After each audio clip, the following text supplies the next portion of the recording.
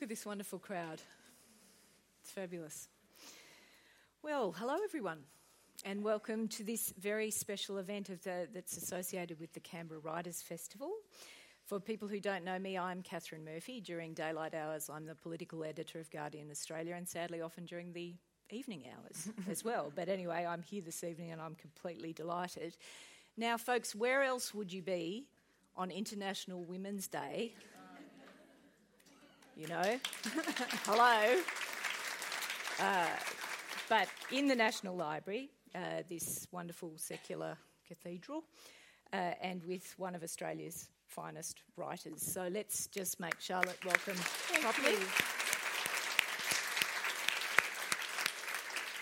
Now, just some salutations I need to get into before we plough into the conversation that I'm really looking forward to. Now, tonight's event would not be possible without the generous support of our hosts, the National Library, of course, and we thank the Library very much for the use of this wonderful venue.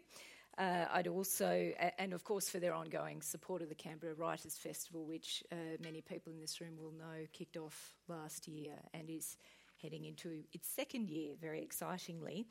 I'd like to welcome the board of the festival along to tonight's event.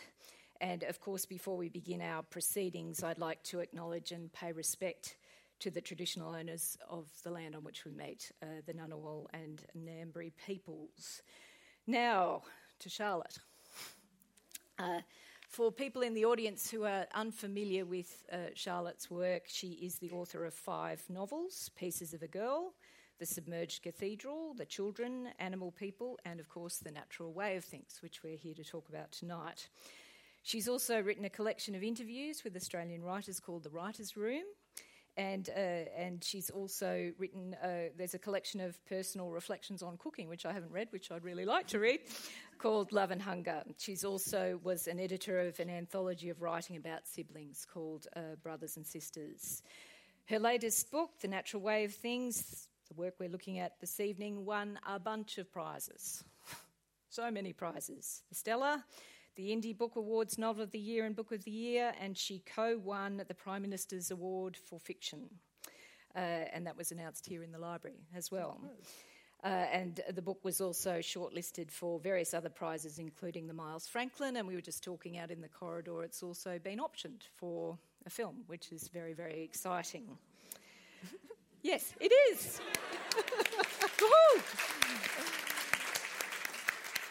Now, I don't know about you guys, but I found it so gripping I devoured it in a single sitting. I was on a night flight back from Hong Kong at Christmas time, and I had saved Charlotte's book up for my Christmas break, and I opened it with great anticipation on the flight, and I couldn't put it down. It's just absolutely sensational. And so let's rip into the conversation. Thank you. Turn it on. So let's not assume, because when I talked about this event on my Facebook page, a couple of people said, I can't come because I haven't read the book. So if you're one of those people who are persuaded to come, having not read the book, don't fret, because I think we should start. We won't give any special things away. Let's just tell the audience, give the audience a sense of what the book's about. Okay, the book is... thank you for having me, by the way, and I'm really sorry I couldn't be here, and I was supposed to be here last year at the festival. I got a vile vomiting bug in Melbourne and stuck there for 3 days. So it's nice to be here.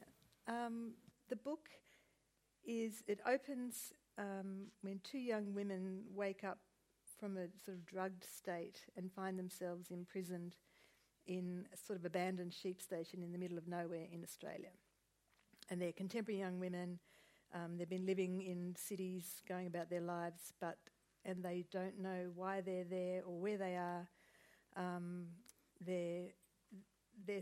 They realise very quickly that they're held captive by 2 men, and they eventually learn of the existence of a female sort of guard. She's supposed to be a nurse, but turns out she actually has no nursing qualifications. She used to work in a hot bread shop, in fact. But so these girls discover quickly that there are 8 other girls there, and I say girls, they age between about 18 and 24 or 22, I think. And they for a long time, they have no idea what's happening. And I think at one point one of them says, I think we're in a reality show. And actually when you see The Bachelor, it's like, oh, yeah. Maybe. Completely plausible. But what they fairly soon discover that what unites them is that each of them has been involved in some sort of public sexual scandal with a powerful man or men, different scenarios. And there's a company called Hardings International that has basically abducted each of them from their lives and brought them to this place. And that's where we are at the beginning of the book. And gradually, you know, the big question with any book, I guess, set in a prison is, will they escape or will they not? So, yeah, that's the scenario. And we can develop that a little bit as we talk. I read an interview where you said that this novel was born from anger, that in the writing you encountered some sort of psychic tipping point. I think you said of the anger it came from 50 years of being a woman. Now, anger is a really interesting thing to explore. I think I know what you mean, but anger at what specifically? And I'm very interested in how you manage anger creatively, because you wrangle anger into a fully fledged dystopian fable. It's not 300 pages of ranting. So how do you allow your anger to escape and control it as well? It's a good question. At first, I didn't know how angry I was until I began writing, I think. So the very genesis of the book came from a radio documentary that I heard about the Hay Institution for Girls. I don't know if any of you know of that hellish prison for young women that was operating in the 60s and 70s in the town of Hay. And that was a place where 10 young women were taken from the Parramatta Girls' Home, drugged and put on a train and taken out to this place that was newly created for them, and they were called the 10 Worst Girls in the State. That was their official, that's what they were called by the government. And the thing that sort of started that anger burning was when I understood that one of the reasons a lot of these young women were in Hay and in Parramatta, and I've since learned in squillions of places all over the country, was that they had been sexually assaulted and they told somebody. So they might have been a 13-year-old girl raped by her father, and she told somebody. And she was taken to the police station, charged with a crime called being exposed to moral danger. It's mad. Completely mad. And locked up for, however long.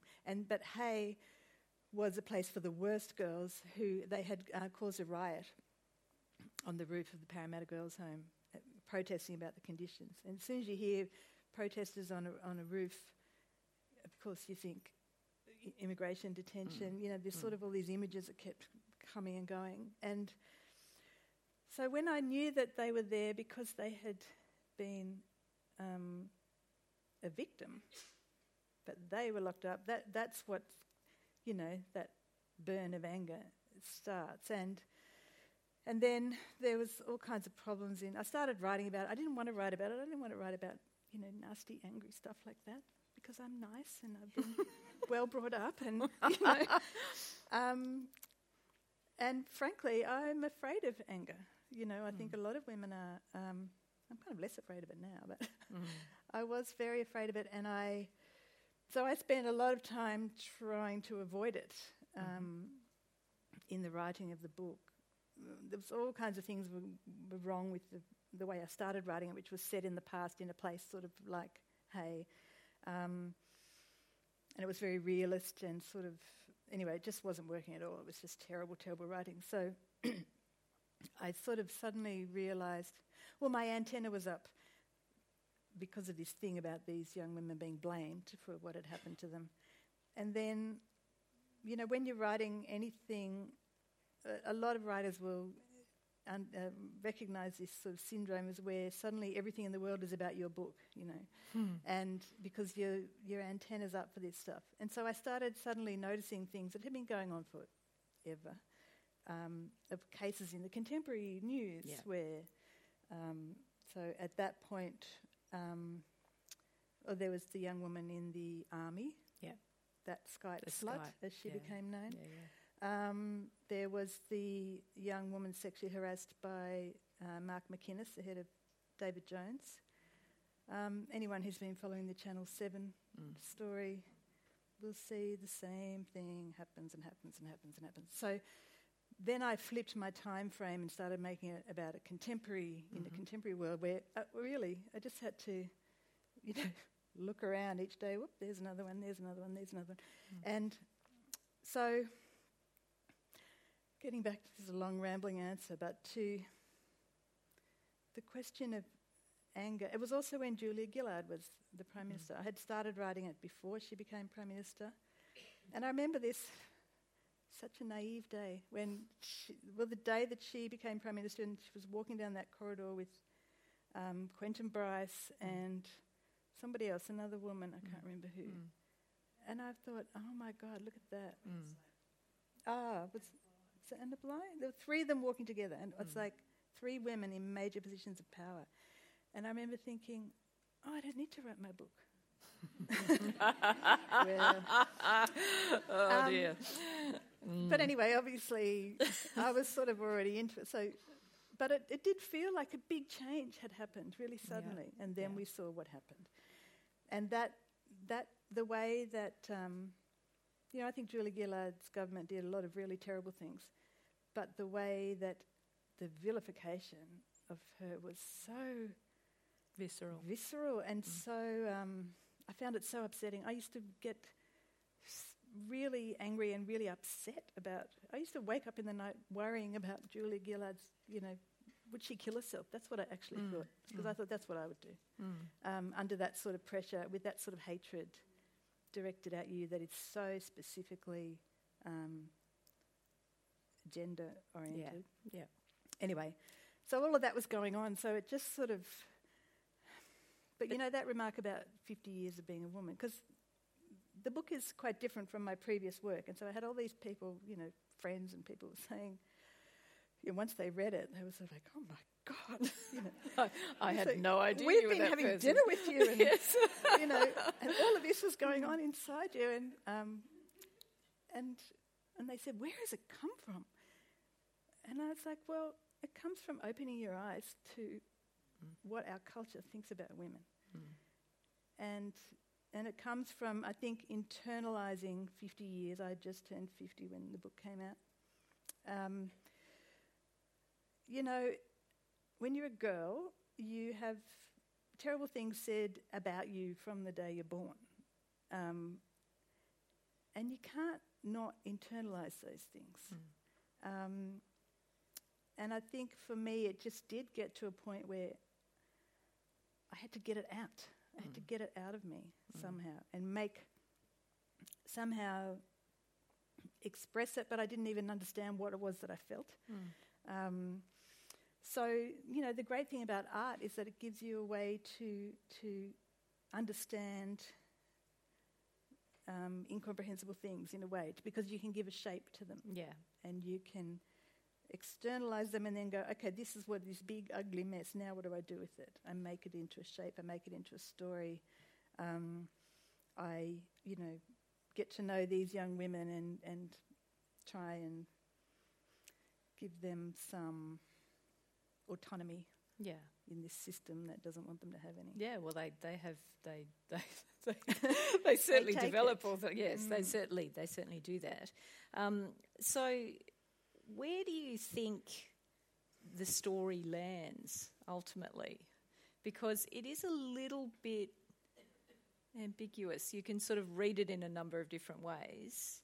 For me, my take-home message on the plane in Hong Kong over Hong Kong in the middle of the night was that my conclusion was that sexually liberated women are only safe and free to the extent that anyone ever is through separatism. through actually opting out. And I wanted to ask you, Charlotte, is that a reasonable interpretation? And if it is, how do we remain optimistic? Yeah. Well, it's a good question. I mean, so the book has a kind of split ending, and there are several. I mean, it depends.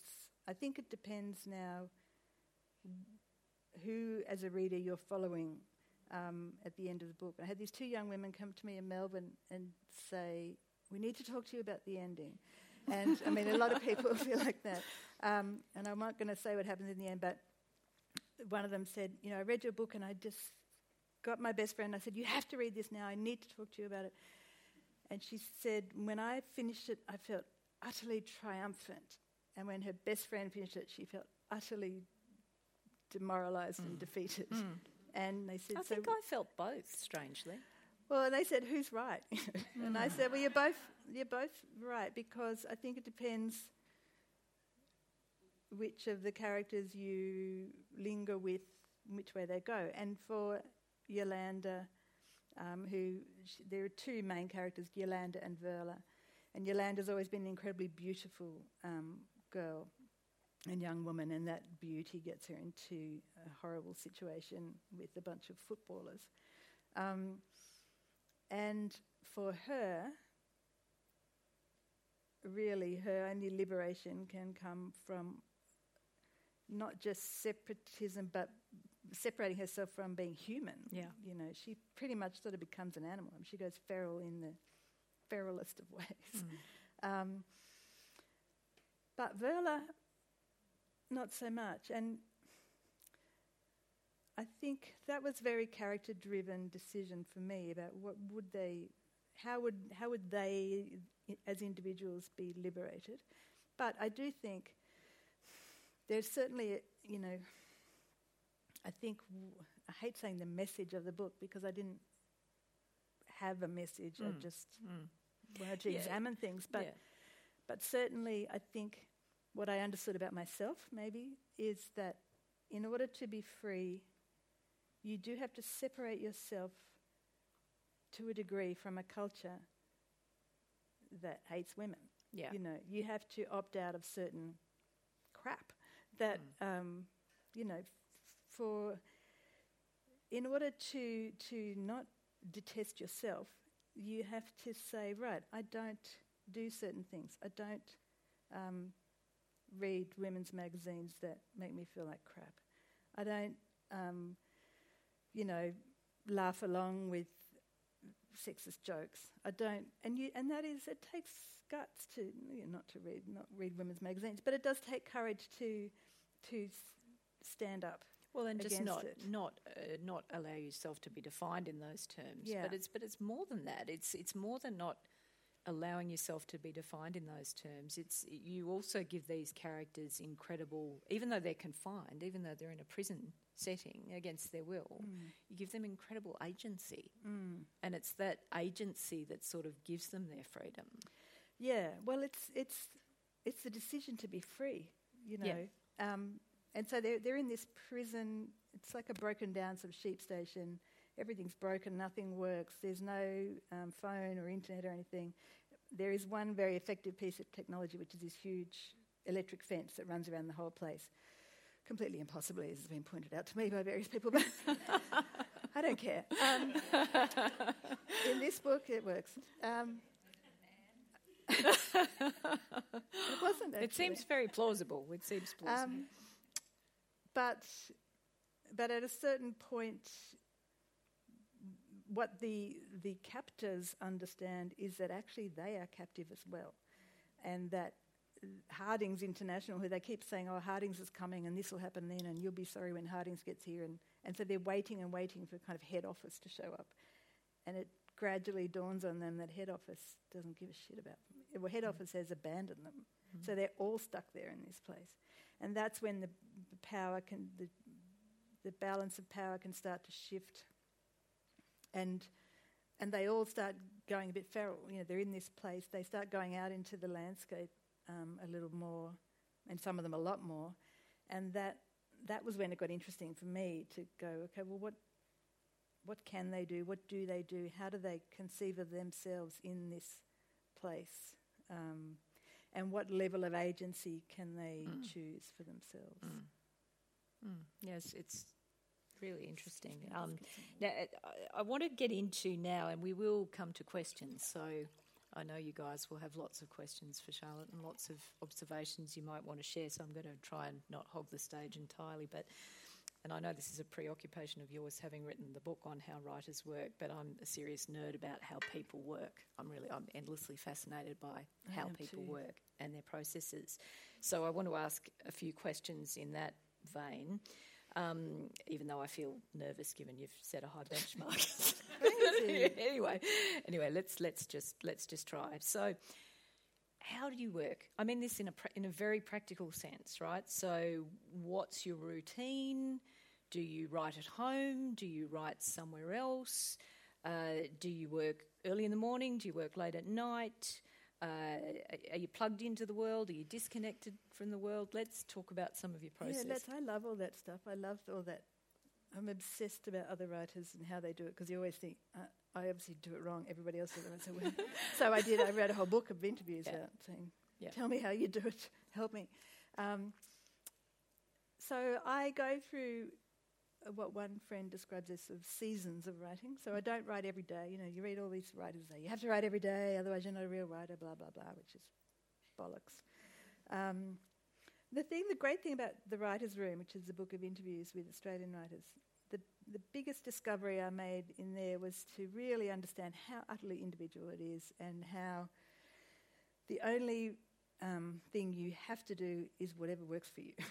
So what works for me is that when I'm I'm back in writing a new novel now.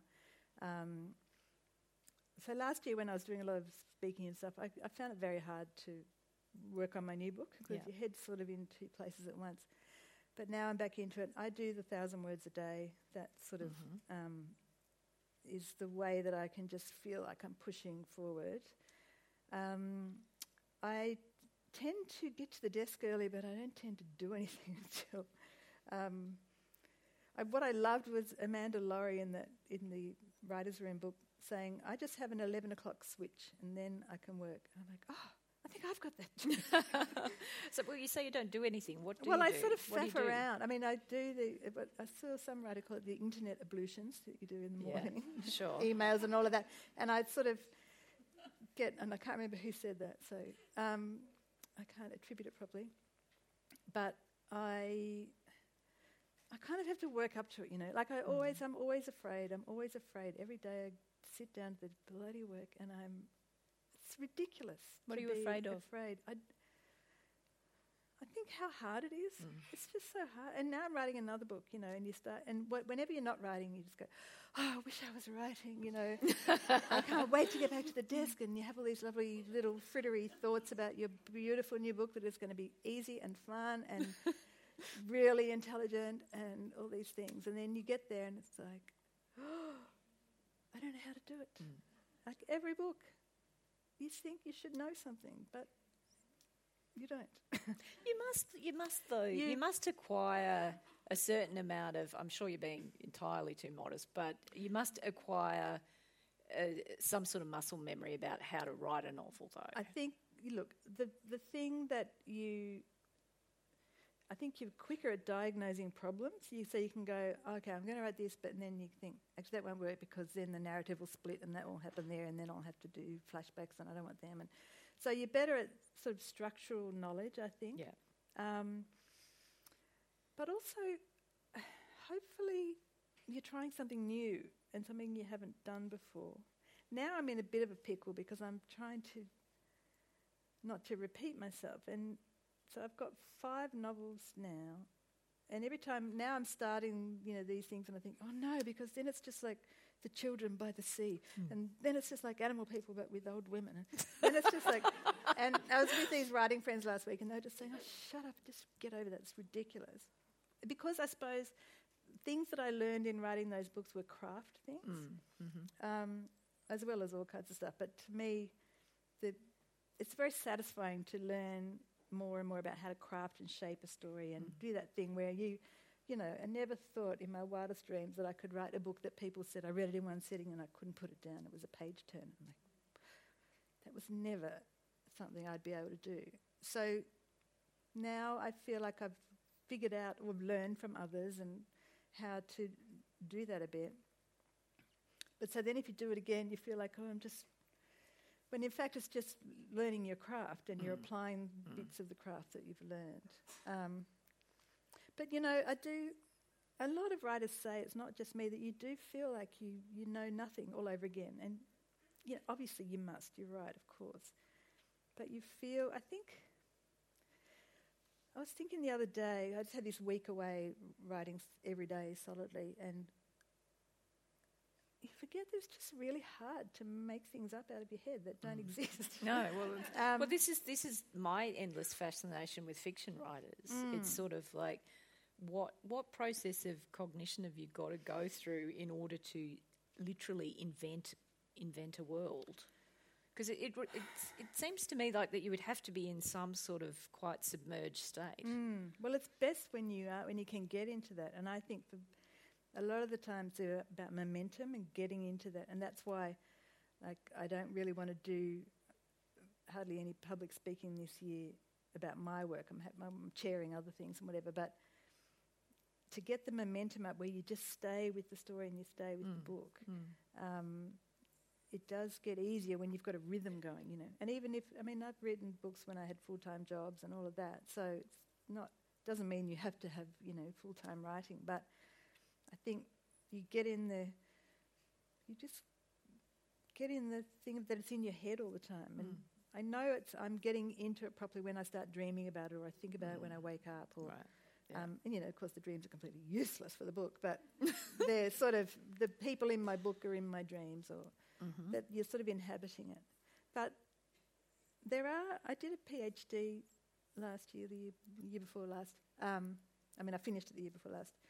And part of it was on cognitive processes of creativity. And I got these writers that I know and recorded our conversations about our work in progress over a year. Because I wanted to know, were there cognitive things that we were doing that we didn't know we were doing? And there were, in fact. So then I wanted to see so I transcribed these things and looked for similar processes and whether we had them in common. And we did, and some of them are very, you know, well-known, established ones, like, now I won't be able to think of any. There's the incubation period, and then there's what some people call illumination, or when you're in the shower and suddenly you've got the solution to your problem, whatever. But there are all kinds of other ones where you're sort of working away and then that's not working, so you turn it upside down, which is what I did with the time frame thing for this book. Anyway, there's a whole bunch of other ones. But in a way, knowing what they are doesn't help you do it, which is the really frustrating thing. Yeah. But what about things like, do you... full nerd. Sorry, warning. No, this is all good stuff. Everyone wants to know this. But notebooks, like I know myself, I don't write fiction, obviously, but I like to keep... Open myself up for that one, people. But I keep books. I keep little books of a little pink moleskin book that I keep observations in that I don't want to forget. Little bits of things people say that kind of resonate with me. I'm a collector. I do all that. Do you do that? Yeah. And again, I know when I'm really in the book, when it's like, everything is useful, everything is... So when you see... Public transport's really good for novelists. I spend a lot of time on buses and sort of just, spying on people and overhearing things. But sort of just looking carefully and listening to just things going about in the world. But I'm sort of... I wish I was a better notebook keeper, like Helen Garner, her famous notebooks. You know that essay collection of hers at the moment, Everywhere I Look, and there's Everywhere I those Look, 3 or 4 things which are just snippets from her notebooks. I would read 10 volumes of that. I just think they're fantastic. And it's about the precision of her observation, and that sort of... But I write it down. Sometimes the act of writing it down just makes me remember it, and then other times I go back and I look at it and go, "What the hell?" I can't read it, and B, I can read Why it. did But this seem why like a did good I idea? write this down? But I do. I used to be much more sort of diligent about using a notebook. I think I'm maybe better at just knowing what things coming to me that I've kept a mental note of. Yeah, Can't well, be right. you don't have to document in quite the same way. That's Yeah, presumably... but you sort of, you know, when you've got a project on the go, you're also going, oh, yeah, I can use that. You know, you're kind of looking for things to use.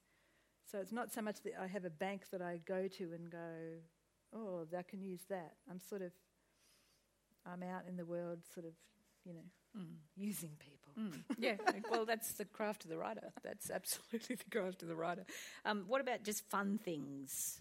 Fun things. In terms of your rituals, like, you know, do you I have a little don't sleep know. sometimes. I mean, That's a well, good sleep, yes. sleep. Or I anything- often have a nap in the afternoons. Now I'm working. I've got this amazing residency at Sydney University. It's a bit harder to have a nap in. Can't you proper just lock the office. door? My campus got a glass wall. Oh, so bugger. I mean, they wouldn't care. They want me to be there to do, you know, to be this sort of artist freak in the science building. And they're amazing people. But, so I don't sleep there. But I mean, half the time that's because I'm so bored with what I'm doing that I just kind of literally... It's true. I mean, I think one of the really underestimated things about writing is how boring it is a lot of the time. Boring in what way? You Boring. just bore yourself to death. Oh, well, sure. Like, You know, you're that I writing get. stuff Yeah. that's just like... my friend Tegan Bennett Daylight, who's a beautiful writer, emailed the other day and she said, oh, well, here I am. I'm on a writing day and I'm just up shit creek without a paddle. And I knew exactly what she meant. You know, but you're still doing it, but it's just nothing's happening. And then the next day she said, so I'm back at the Ship Creek paddle interface. Paddling away. And it was marginal. But, you know, the only way through it is to keep pushing through pushing. it. But that awful time when it's just sludge, you know, you haven't got any engine or... It's like when you're in a car and you know, the battery's flat or whatever, when it doesn't work. When you're sort of trying to rev it, it's just not going anywhere. And then eventually there's that sense that it's moving. You know, I don't know where it's going, or it could conk out again in a minute. But once it's moving, then, you know, the fear sort of subsides. Then you don't have to drink. Well, I wouldn't go that far. Now, I hope you've got your thinking caps on, because I think we'll get some microphones going around so that we'll spare Charlotte from full nerd for a period of time. Who's got a question? Full nerd. Totally full nerd. Sorry, mate. We've got loads here. I think we have we need microphones. microphones? Do we have I hear them microphones, coming. guys? Thank you.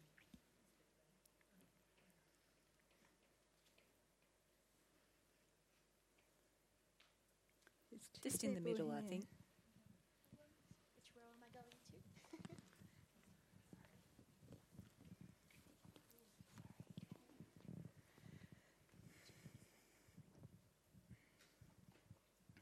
Charlotte, I just would like to thank you for being here. It's great I usually see you in the Blue Mountains. But this morning on Radio National, Julia Gillard, somebody texted in as a comment on Julia Gillard in the women who made it, you know, made a change in my life.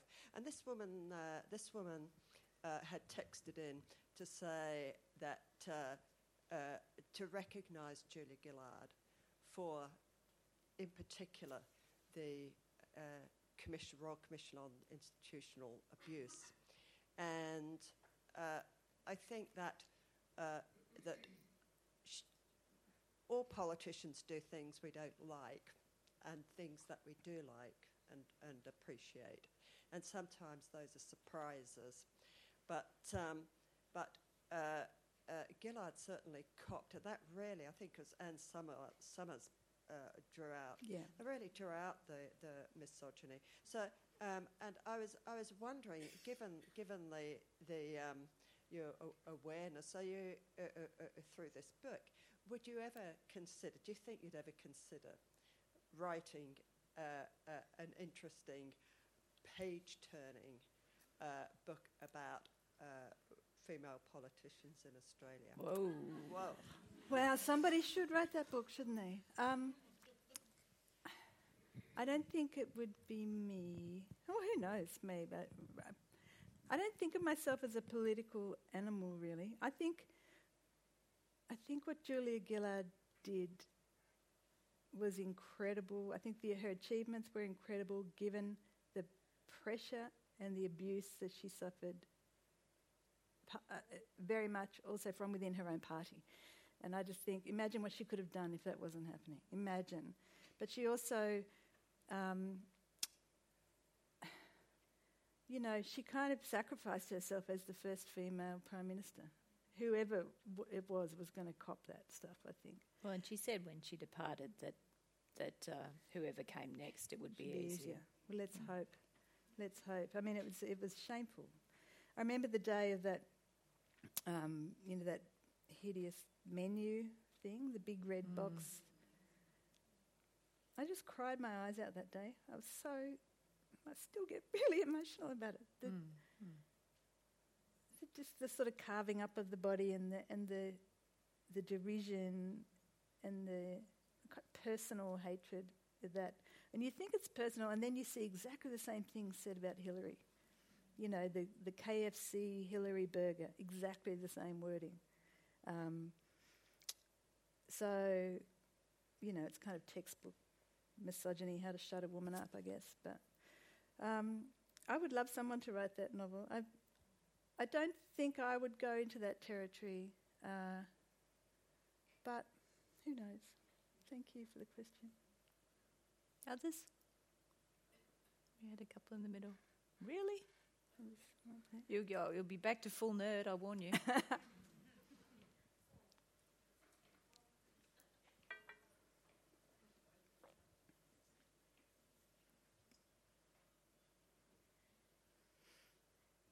Sorry, thank you both, and thank you for the full nerd questions because they're right up my alley.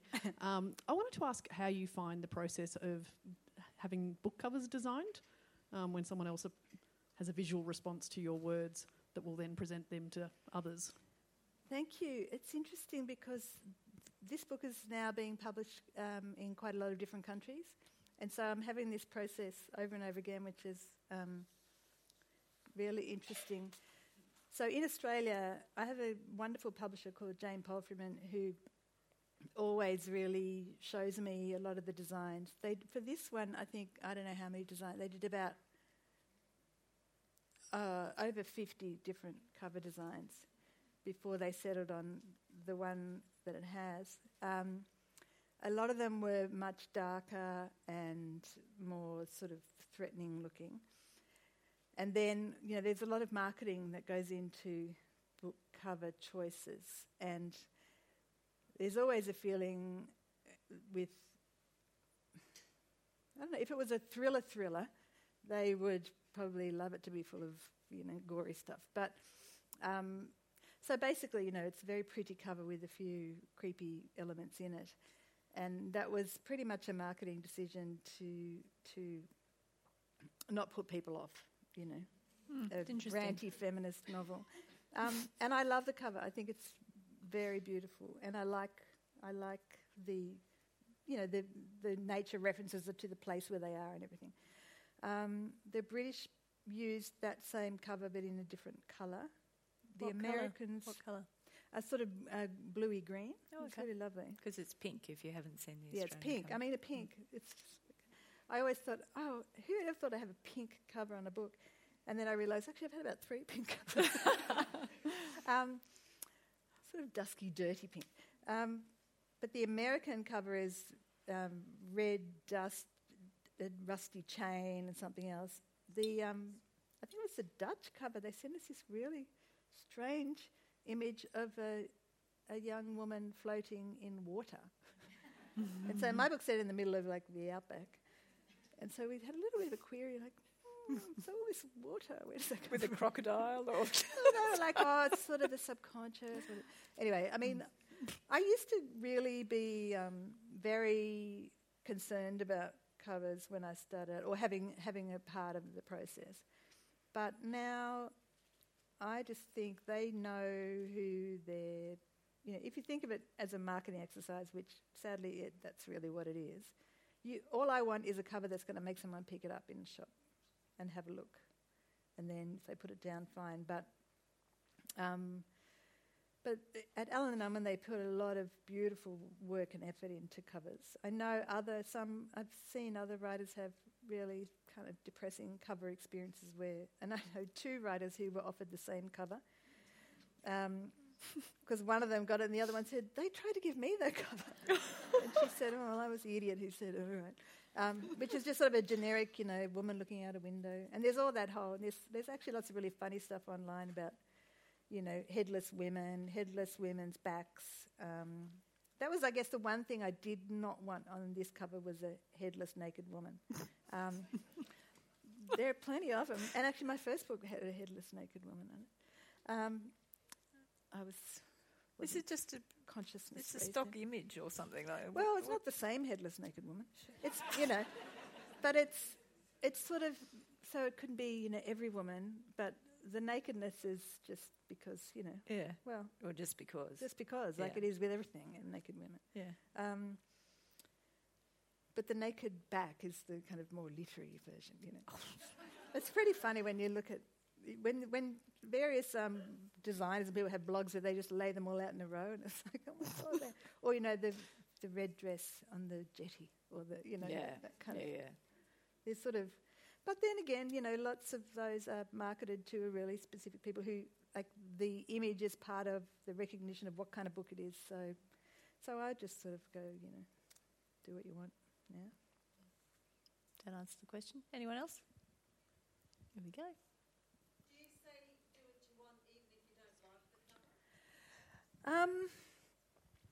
That question was, do I say do what you want if you don't like the cover?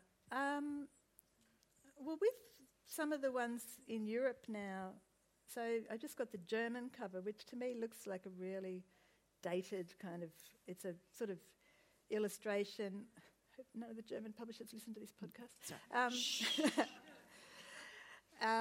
It's just a completely different vibe than an Australian book would have, and they're making a lot of the kind of deserty thing, whatever. But so I don't love it, but I respect. I don't hate it. I've never had a cover that I've hated actually, because I've had publishers who are really nice to me and want me to be happy. Every now and again, when I've seen the range of, so they're quite smart the way they do it. They know the one they want. They show you. They go, well, I've got these. And then everyone was really taken with this one. So you kind of know that you're not getting that one if you want. And sometimes I'd like a different one more than the one they've shown me, but often they're very similar. It might be a slightly different typeface or, I'm sure there's loads that they don't show me that I would have loved, but, And it's not, I don't think it's the author's job really to because, plenty of authors have got terrible taste in design. So I don't, and I think that's their expertise, so I let them go with that. Others? One in the middle Lady here? with the microphone there. Yes. Oh, great. Oh,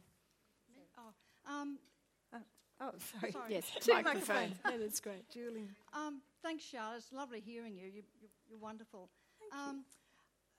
We discussed a book in our reading group, as I'm sure a lot of people here have, and we had a rather hysterical discussion because a lot of people got caught up on the plausibility issue.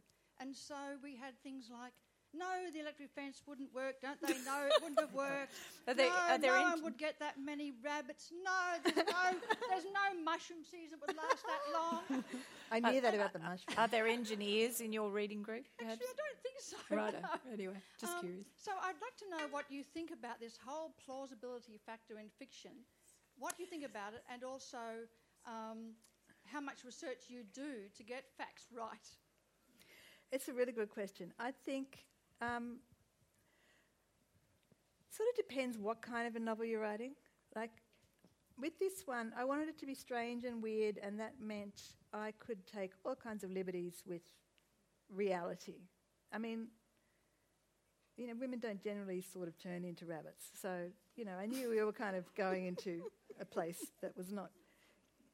But it also does, it needed to be as convincing as I guess my benchmark is would I believe it if I read it in a book. And would I believe it utterly depends on my faith in the author's voice, in the characterization. So stuff like that kind of logistical fence issue and however many rabbits, and even the mushrooms, which I did think about. And also, you know, is that I got in trouble from someone because I didn't name the plants properly, and that thing wouldn't grow there and it would grow. And then luckily I thought to myself, well, that was in a dream anyway, so it did grow there. But I actually, in this novel, I couldn't give a rat's about any of that. And to me, it's like, are you going with... If you, as a reader, are going to resist to that extent, then I think you're losing out on some other things that are true, you know, that if I'm sort of not at ease with the book from the beginning, then I'll panickety about all those things, you know, as a reader myself. I'll think, oh, that didn't happen. But it's because I don't trust anything in the book. So, but the other weird thing is that a lot of this plausibility stuff and the kind of extremity of what I was writing about, it actually isn't that extreme, you know. Like, the stuff that, you know, there's a scene in the book that's not giving anything away, but the girls sort of find some, like, sanitary pads and things, and they haven't been given any, and it's awful, and they find them, and it's this sort of magical moment, you know. And then you read about, you know, Nauru or wherever, girls having to wash out rags because they're not even being given sanitary products. And it's like, well, there you go. It's not very dystopian after all. I mean, and the other, I was reading stuff when I was writing it about the makeup company Garnier sending beauty products to women in the Israeli army just so they could feel nice about themselves by then. So, you know, that's like, okay. Put your makeup on before you shoot someone. Yeah, like, we live in a very weird world. And so, that's a very long-winded answer. But basically, I don't care about the plausibility stuff. In my next book, which is a much more realist, naturalistic world, I do care, you know. So to me, once I was into that strange, otherworldly kind of vibe, then that was the great thing about it. I could do anything and not care whether, you know, the fence would work really or blah, blah. But I know that some people it does bother them, but that's all right. That's, you know, they're allowed. Who's next? Now this young woman is...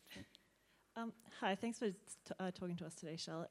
I was just wondering, what was the thought behind having no chapter titles or chapter numbers? I know you have the seasons for each of the parts, but for the individual chapters, it was just blank. I was wondering what the thought was behind that.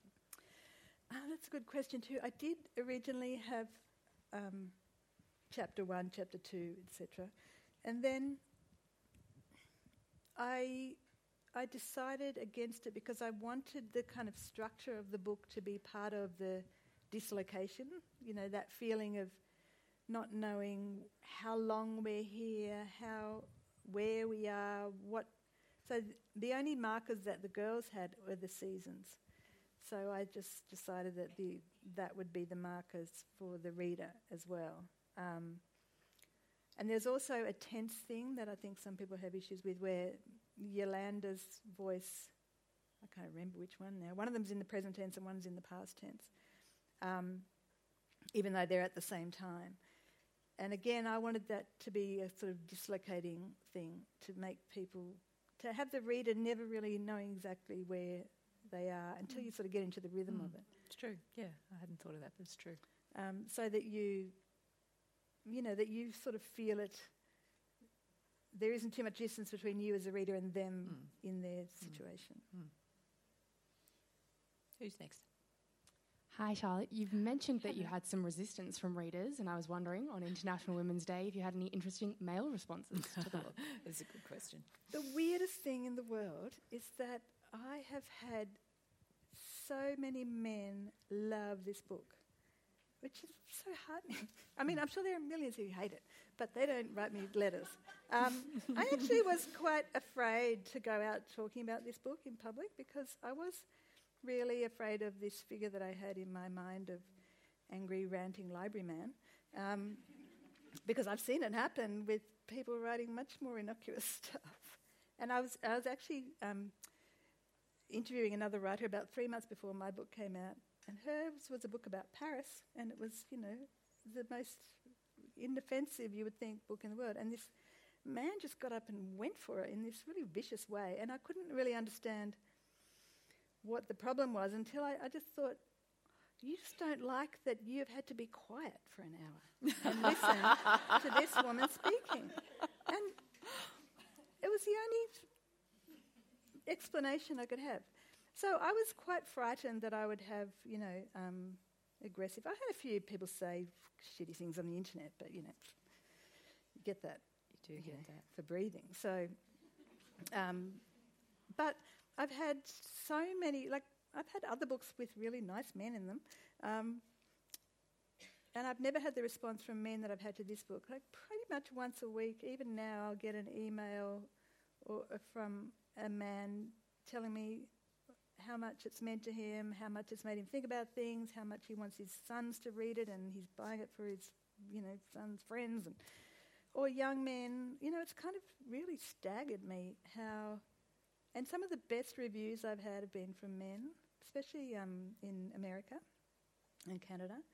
So, yeah, surprising and very heartening to me, I think. Oh, God, we're up against time. This always happens to me. There's got to be... let's do 2 more. Yep, go for it. Hi, Charlotte. Hello. My question to you is about your anger. I feel like as women, one of the things society tells us is that we're not allowed to be angry. There's a range of things we're not allowed to be. Angry is one of them. So my question to you is, how important do you think it is for women to be angry? And have you had any backlash since you wrote an angry book? It's hard, isn't it? Because even I have so much resistance to that word angry. It's like, I don't want to be an angry writer. I'm not angry. I'm nice. And it's a word that is sort of tainted. When I've had reviews that have said this book is ferocious and fierce, then I feel really great. When they say it's angry, I feel like, I'm not allowed to be that. So maybe part of it for us as women is to recast it for yourself and think, I'm not angry, I'm ferocious. And that... I also think one of the things that I wanted to save the book from too much anger is humour. And, I know it's not a laugh a minute, but, and actually at the launch of the book, I was so anxious about it being so dark. I remember saying to everyone, all my friends, look, it's pretty dark, but there are some funny bits, and here's one. And I read it, and as I was reading it, I was thinking, I was just looking at these faces, these stricken. And not so funny. My lovely friend Georgia Blaine, who many of you will know, who we lost heartbreakingly last year. Georgia, straight after I got down, she said, that wasn't funny. She said, there are funny bits in there, but that wasn't one. I'll tell you what to read. But I think, for me, just going around the world, humour is a really essential companion to anger. Or, as I heard, I think an American feminist called Patricia Williams, I think I'm going to get that wrong, called having the gift of intelligent rage. And I really loved that expression. But that's intelligent rage is, again, it's not just screaming in a corner. There's something constructive in it. And I think, for me, that sense of having something to do with it, rather than just sort of impotent rage, that's That's not a good thing. But if you can channel it, use it somewhere, to make something beautiful or powerful or fun or funny, then, I think that's the way that I can manage it. Thank you for the question. Be fierce. One more. Oh, thanks so much for talking tonight, Charlotte. As I think I'm the only man questioner, so I feel like I have to be angry for being quiet. But You're going to be that guy. You're going to be that guy in the library. But I think you've left Twitter recently, and I'm wondering if that's a writing method thing, or if that's about the toxicity of Twitter. Bit of both. So I was on Twitter for ages and I loved it. This was years ago. I was absolutely in love with it. And I think it's an amazing, it's changed our world in really lately terrifying ways. But I was completely addicted to it then, and I was just never off it. And that thing of when you're writing a book, you do need to be private. You need to be quiet. Or I need to be quiet. So I went off Twitter for 9 months when I was writing this book, The Natural Way of Things, and then I went back on and really enjoyed it for a while. And then I find it, I never got all the hideous trolling, foul stuff that women on Twitter I've seen, get the most disgusting abuse, which really, really upset me seeing that other women get that. I never got any of that myself, but I still was really affected by seeing it around. But also I find, because all the people that I followed who I thought were interesting are all politically engaged people and concerned about the world, but just the onslaught of, what you deal with every day, I find it hard to keep my mental health, frankly. So the combination of I sort of was not using it a lot, and then just before the inauguration, my American publisher asked me to do a week of tweeting from their account about stuff to do with the book and whatever, and leading up to the Women's March on Washington and all of that. So I did that. So that meant I was solidly on it for a week because you had to respond to people and all of that, and I found that really draining. And I do miss it. I miss it. But I also think I won't probably be back on it even when I finish this book, because it's a big time suck for me. Like for writers, anything to avoid writing. So you can get onto Twitter and you end up in a really interesting conversation or a really, unproductive conversation. I did stop doing that years ago. I stopped having arguments on social media. But I'd still... you see something awful said to somebody, you do want to jump in and sort of stick up for them. So and it's just, you can spend your whole life doing that. You're on Twitter, I take it. You must be. And you don't find it like that? Yeah. But now mainly it's just so I can get my next book written. So maybe, I might go back, I don't know. When Donald Trump's not there anymore, maybe I'll go back. Yes, hang on to your hats. Do you want to tell us a little bit about the next book, or is it a secret? It's not a secret, but it's just there's so little there.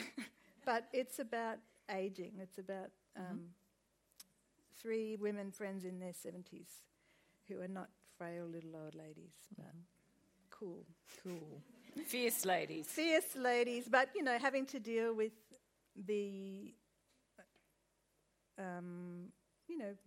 what goes on in your body and your mind as we are all getting older, and basically about, our society hates women. They really hate old women. So, I'm interested in ageism, I guess. So we'll see. And so partly a response to, I wrote about, it's that thing of having to flip and change tack, even though, who knows? Well, they won't be in a prison. That'll be good. No. It's like, Helen Garner writes about the invisibility of ageing women, which is, there's lots of material. And there's so many ways to go with it. It's actually really completely fascinating. And I don't know if I can do it. That's the other thing. Just thinking, who do you, but that thing of thinking, I don't know. I mean, I've always felt about 30 years older than I am anyway. So, but I'm finding myself now going shopping going, oh, that's a nice blouse. I think, hang on, you're not 80 yet. Well, you're conditioning your mind well, to I'm this sort of new in there. project. I'm them now, you see. Yes, exactly. Wearing some nice, getting a nice walking stick, Now, unfortunately, we do have to wrap. So as a couple of housekeeping things I'll go through in a minute, but please thank our guest. Thank you. And thank you so much, Catherine. Can I just say, I'll just quickly say what a pleasure it is to have such a wonderful interviewer when you have such a full-on life, and I really appreciate it. It's absolutely my pleasure. Thank you.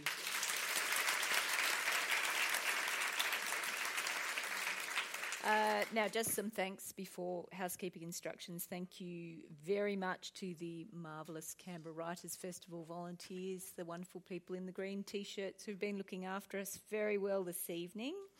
And thank you again to the library, which is a sacred site for me, and I'm sure for many others in Canberra. The library rescues me most Fridays to write my weekend column, and this is just a place I love and adore. Now, while I have your attention, everybody, do get out your diaries, mental or otherwise. Please save the date for the second annual Canberra Writers Festival, which will be August 25 to 27. Make sure you don't leave town. It'll be fantastic. I had a fantastic time last year, and I plan on having another fantastic time for this year. Now, Charlotte's going to stay. She will be in the foyer. There are books outside. She's very happy to sign your books and have a chat. Please take advantage of that. I'm going to get her to sign mine, of course. So head off to the foyer. Happy Women's Day again, everybody. Hope you're enjoying it in suitable fashion. And thanks for coming out. Thank you very much.